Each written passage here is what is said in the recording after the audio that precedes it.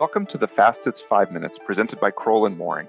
We are your co-hosts for this edition, Peter Eyre and Monica Sterling, bringing you a bi-weekly summary of significant government contracts legal and regulatory developments that no government contracts lawyer or executive should be without. First, to suspension and debarment.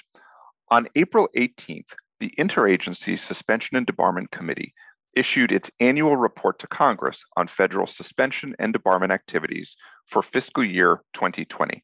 During FY 2020, the ISDC continued to focus on a few areas, including promoting the fundamental fairness of the suspension and debarment process, increasing transparency and consistency, enhancing practices and alternatives to suspension and debarment, and encouraging more effective compliance and ethics programs by contractors and non-procurement participants.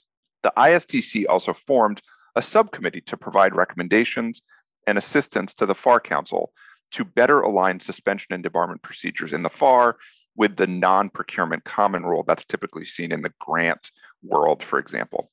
The report notes that the number of debarments in FY20 increased as compared to FY19. However, suspensions, proposed debarments, and referrals decreased, which results of several factors, including delays in mail service, travel restrictions, postponement of proceedings, things of that sort, mostly related to COVID. The metrics also indicate that agencies relied more heavily on alternatives to suspension and debarment, such as administrative agreements, voluntary exclusions, post-notice engagements, and declinations.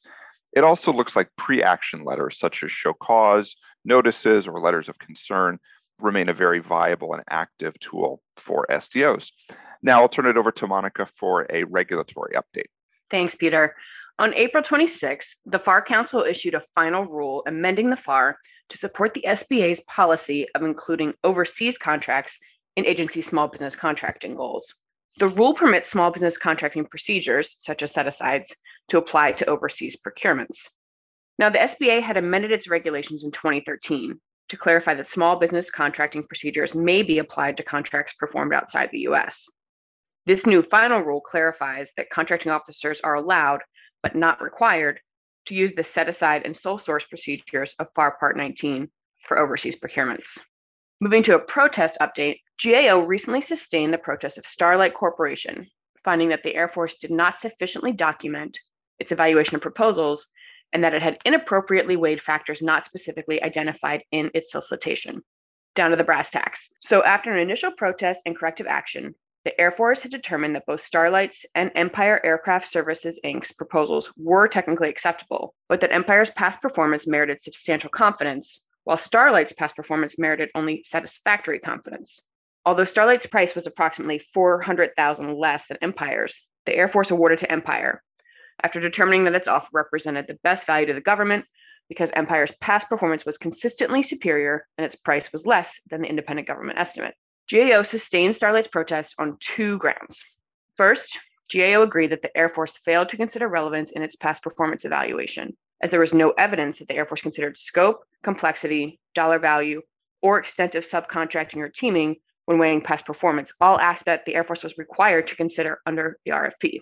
Second, GAO found that the Air Force failed to evaluate the quality of past performance questionnaires pursuant to the evaluation criteria.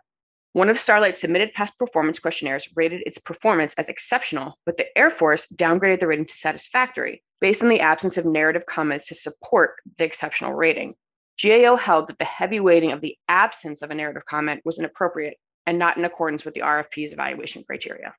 Great. Thank you so much, Monica.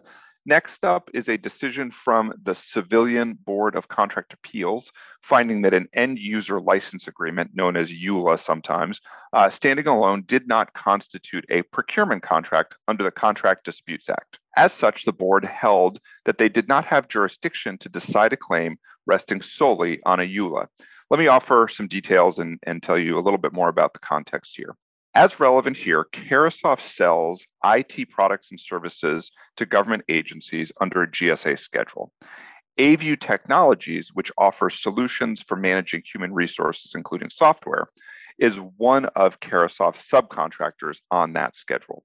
In 2015, the FDA ordered a subscription to one of AView's products through Carahsoft's GSA schedule. In March 2018, AVEWS submitted a certified claim for approximately $41 million to the FDA contracting officer, alleging that the FDA had misappropriated AVEWS intellectual property. After cross motions for summary judgment on entitlement, the board requested supplemental briefing on jurisdiction. The board explained that this is, open quote, the first case of which we are aware in which a software licensor that is not the prime contractor has brought a claim under the license before a board of contract appeals, close quote. The board found that the EULA standing alone, open quote, lacks core aspects of a CDA procurement contract, close quote.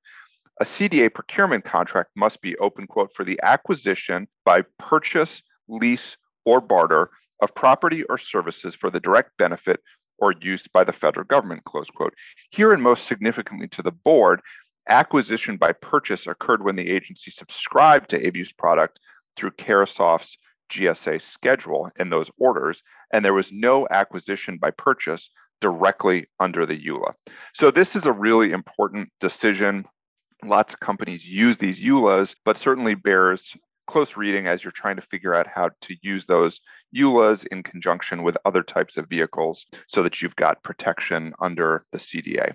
And with that, we will close out for this edition. This has been the Fastest 5 Minutes, brought to you by Crowell & Mooring. See you again in 2 weeks. If you have questions about these items, I can be reached at 202-624-2807, and Monica can be reached at 202-624-2549. Thanks for joining. The Fastest 5 Minutes podcast is brought to you by Crowell & Mooring LLP. Subscribe on Apple Podcasts. And if you enjoy our show, please leave us a review. You can find more information at crowell.com/govconpodcast.